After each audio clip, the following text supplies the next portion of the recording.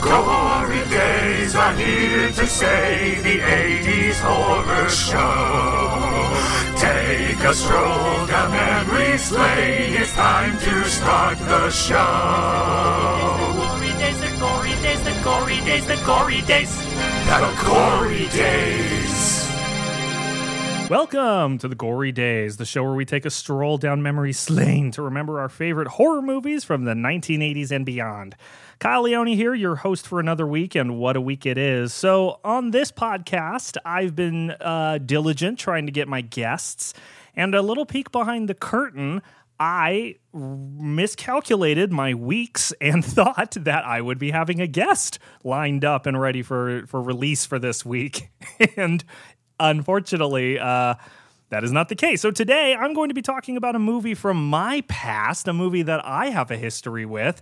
Today, we're talking about 1999's The Haunting, the second of two film adaptations of The Haunting of Hill House by Shirley Jackson. But I didn't know any of that before jumping into my research for this movie, so I'll forgive you if you didn't. Welcome to the Gory Days. We're talking about The Haunting from 1999. Let's get into it. Directed by Dutch cinematographer, film producer, and of course director Jean Debon, who's also famous for directing Speed and Twister and Speed 2 before this. The Haunting has an interesting timeline that, once again, Wikipedia was not helpful in researching. Well, at least the main page for the 1999 film The Haunting wasn't helpful. I did end up using Wikipedia and a couple of other outside sources to get this timeline together. So, how did 1999's The Haunting get made? So, of course, Shirley Jackson, American horror, gothic horror writer extraordinaire, responsible for The Lottery short story that I had to read in class. I'm not sure if the rest of you are familiar. It's that short story where everyone's all excited because the lottery's happening in a small town, and then the winner of the lottery is a little girl, and everyone's excited. And then the twist ending, the lottery turns out to be a public stoning where they murder the winner of the lottery, and in that case, a little girl. Shirley Jackson's pretty great, and apparently there's a Hulu show with Elizabeth Moss, notable Scientologist Elizabeth Moss, playing Shirley Jackson. I've heard some mixed things, mostly negative coming from the Jackson estate. But anyway, Shirley Jackson in 1959 publishes her fifth novel, The Haunting of Hill House. Now, that might sound familiar because of Netflix making their Haunting of Hill House and Haunting of Bly Manor, I think is the next anthology season of that or whatever. But yes, The Haunting of Hill House is widely praised and is praised as one of the greatest ghost stories ever told. So naturally, there are film rights for such an amazing book, and the novel was adapted into another widely praised film, this time called The Haunting, directed by West Side Story director Robert Weiss. It wasn't until the early 1990s, though, that author Stephen King, who got his grubby mitts on the film rights to The Haunting, pitched a remake of the 1963 film to his buddy Steven Spielberg, and the two got a script written.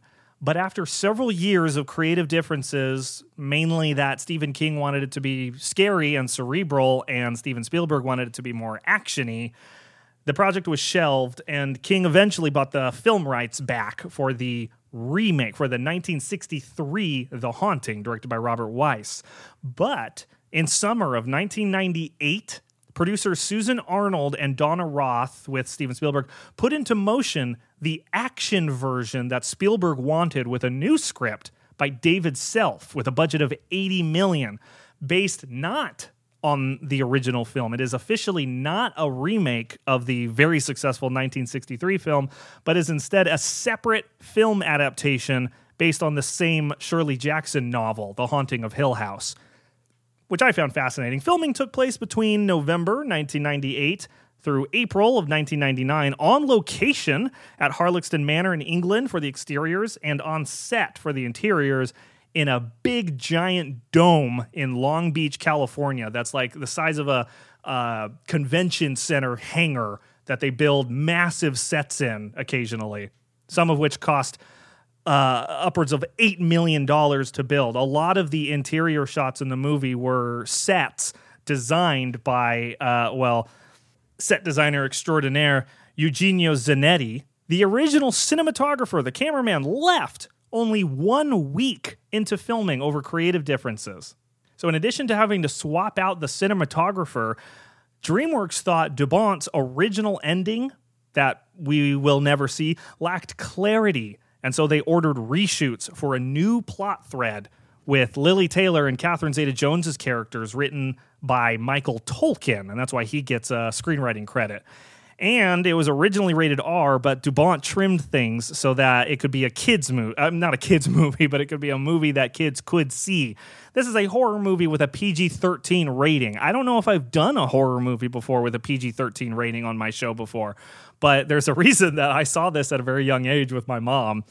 And Dubont would eventually move on to produce the Spielberg-directed Minority Report. So The Haunting finally released after a tumultuous filming experience on July 23rd, 1999. And despite being based on one of the greatest ghost stories in American history and grossing $100 million over its budget, it was panned critically and nominated for 5 Razzie Awards, which are the opposite of Oscars if you haven't heard of them. Razzie Awards are the things that they give to the worst of the worst, which it would have won had it not been for the existence of Wild Wild West. So if you've seen Wild Wild West, you can know that that movie saved The Haunting from winning all 5 of those Razzie Awards. So as I mentioned, directed by Jean Dubont and based on a screenplay written by David Self with additions and rewrites by Michael Tolkien, the movie stars Lily Taylor, Liam Neeson, Catherine Zeta-Jones, and Owen Wilson. It's a star-studded cast for the 90s. But if you haven't seen this movie, you're going to be very confused as to who all those actors are playing. So why don't we get right into my first segment, which is, what the hell just happened? Our main character is Eleanor Vance, played by Lily Taylor. We're going to be calling her Nell for this. Nell is an insomniac, and she's cared for her invalid mother for 11 years until now, because her mother's dead. Her mother dies. And how does she thank Nell for taking care of her all those years? By giving the house to Nell's sister, Jane, played by Virginia Madsen, lovelessly. She's so callous. And her husband, Lou, played by Tom Irwin, who decide to sell the apartment and evict Nell. That is awful. And so, faced with homelessness, Nell gets a call to take part in an insomnia study at a secluded manor, which happens just in time because she was basically either going to be homeless or living as a nanny/maid for her sister. And so she goes, and at the manor, she meets the caretakers, Mr. and Mrs. Dudley, who are super weird, played by Bruce Dern and Marion Seldes, respectively. 2 other participants, Theo, played by Catherine Zeta-Jones. It's short for Theodora, but come on, it's 2020. If in 1999 it wasn't weird enough, then it shouldn't be weird now. And Luke, played by Owen Wilson, which is kind of funny because, his brother's Luke Wilson. Anyway, Dr. David Morrow, played by Liam Neeson, arrives with 2 more research assistants, and he explains that the clinical insomnia study is supposed to be, they're supposed to hang out in this mansion and take these tests and stuff, and he's going to be studying their insomnia and how they're dealing with it. Of course, the truth is that this study is to see the psychological effects of people under immense terror and stress. He plans to terrify these people in the name of science so that he can write a book, I guess, about it. I'll be getting into the nonsense of this story in a bit. So he explains the clinical insomnia study and then follows it up with a ghost story about the owner of the house. And so here's the story. A 19th century textile tycoon named Hugh Crane, built this house for his wife to fill with children. His wife, Renee, killed herself before the house was finished, and Crane became a recluse, constantly adding onto the house.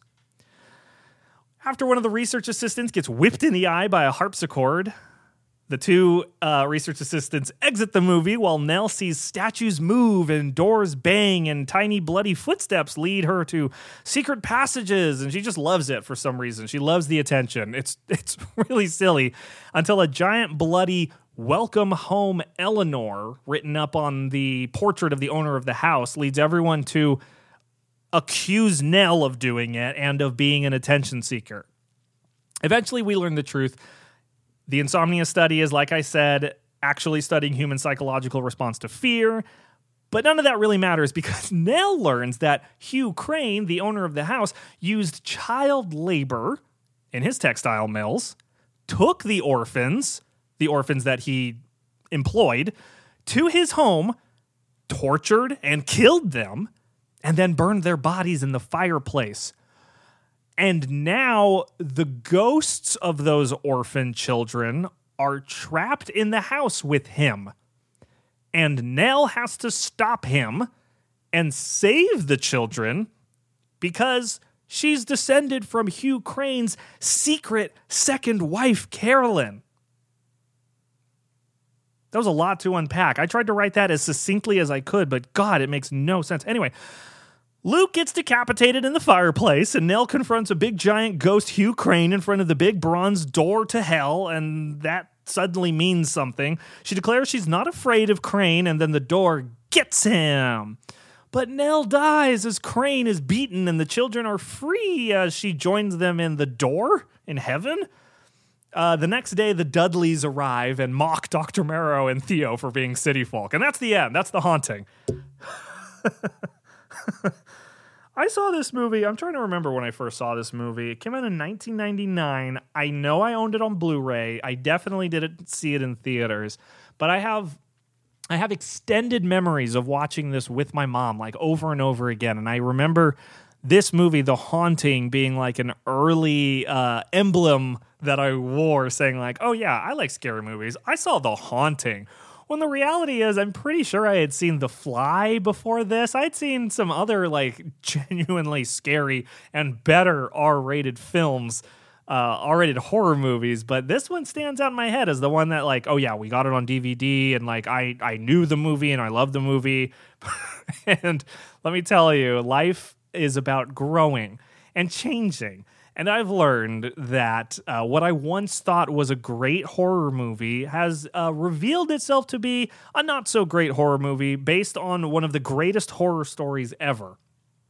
So why don't we just get right into my questions in the next segment, which is Mystery LLC.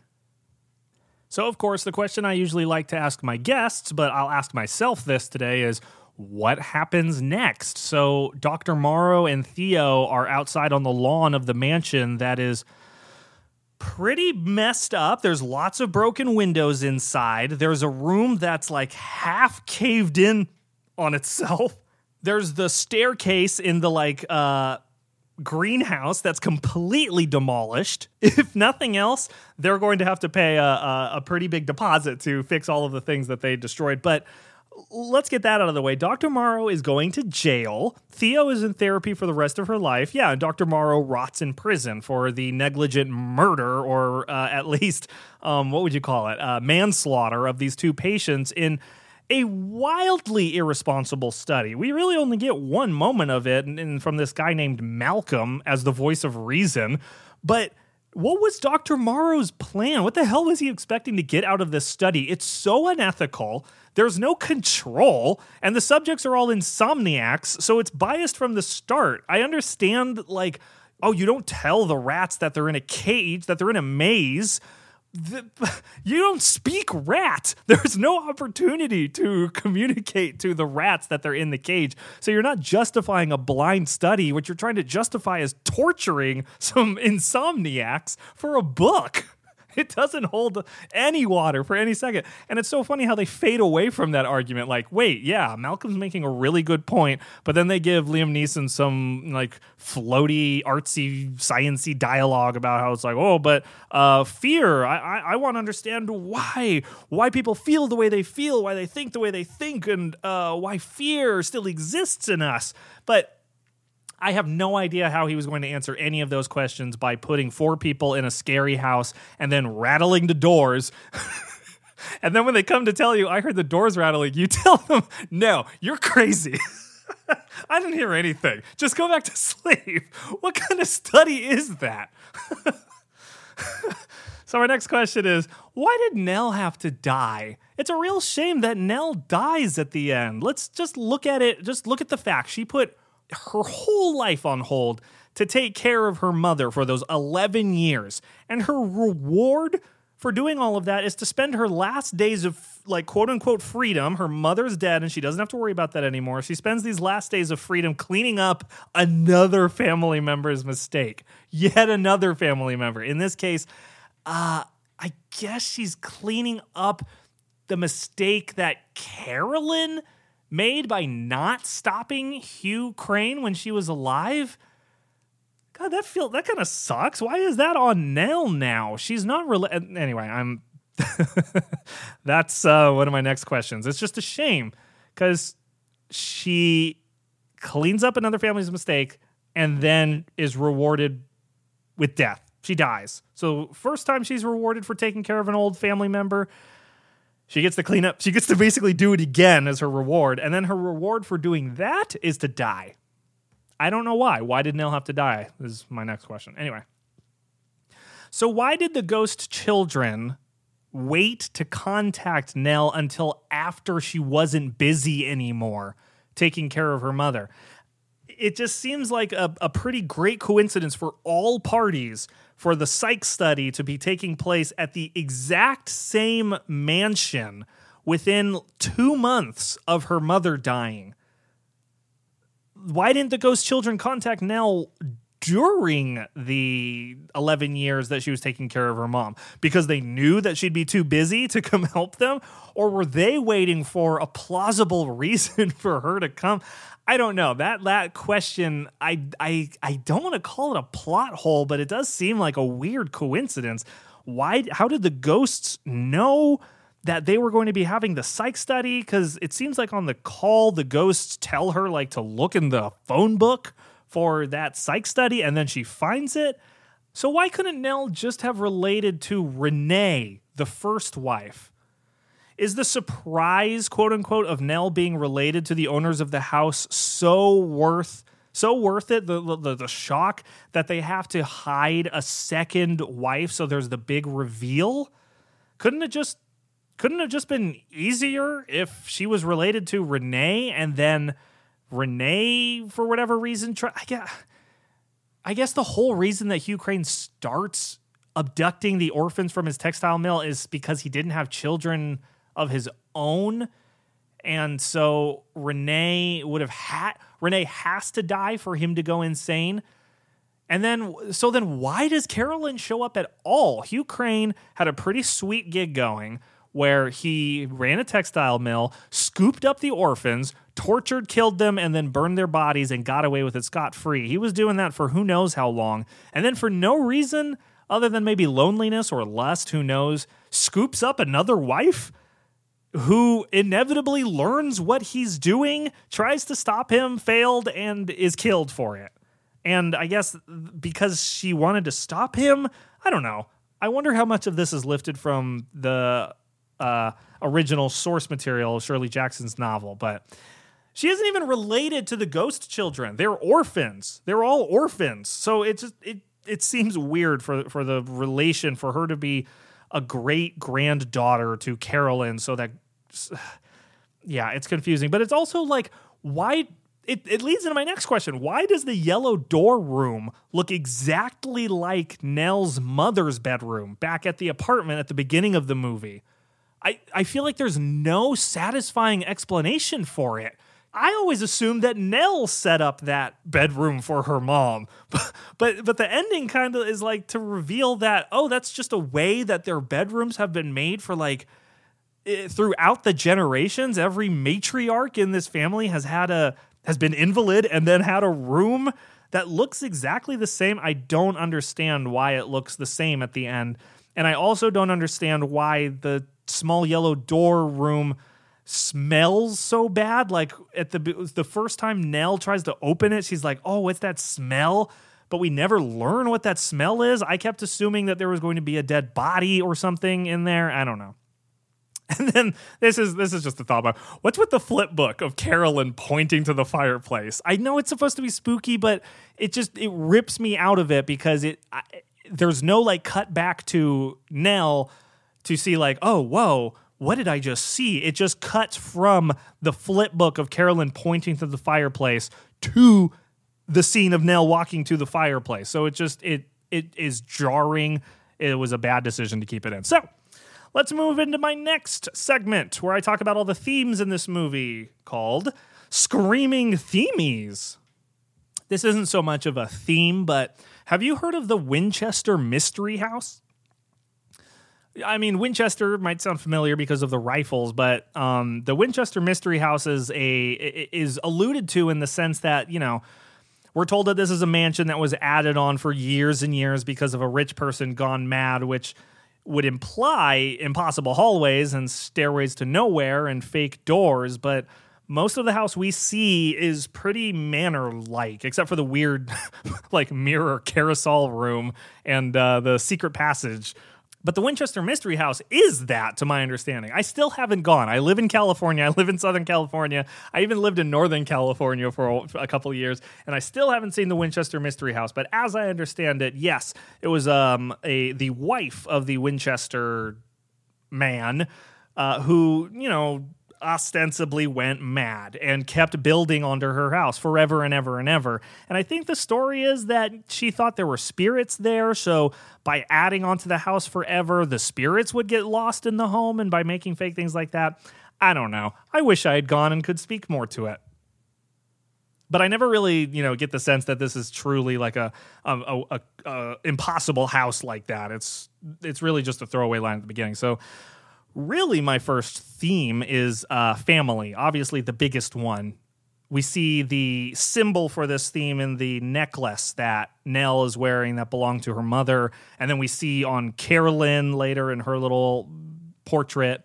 And so Nell takes care of her mother. In addition to romantic love, there's the familial love. And Nell, it seems, either by her own decision or else, is a caretaker. That's how she fills the role that's been given to her in her family unit. And so she takes care of her mother.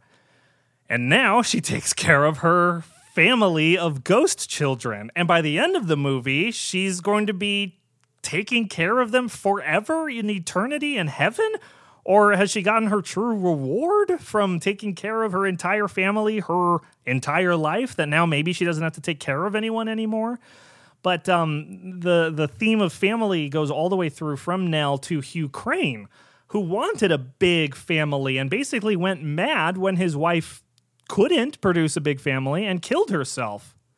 And so Hugh and his, I think they call them eternal family, quote unquote, of child orphans that he had around his house, he would torture and kill. And the subsequent family, or eternal family, once again, of their trapped ghosts. So I feel like there's an argument from, you know, Hugh Crane's perspective to say that, well, he just wants a family like Nell, like everyone else. He just wants a big family. I don't think he necessarily thinks he's the bad guy in this situation. All he wants is a big, giant family to torture and abuse and kill. Again, kind of like half theme of romance. It's there, but to no real effect. But there's a sexy spark between Nell and Theo throughout the movie. And I would be impressed with the film if it wasn't so like terrified of itself to talk about that. Every time like we get two steps into the lesbian romance between Nell and Theo, the movie catapults itself back out because this is a product of the late 90s and it is a, you know, blockbuster pick. The only reason anyone would want to see lesbians back then, unfortunately, is for them to get naked. And they don't, so it makes sense that nothing really happens. I don't want them to get naked. I didn't want that to happen.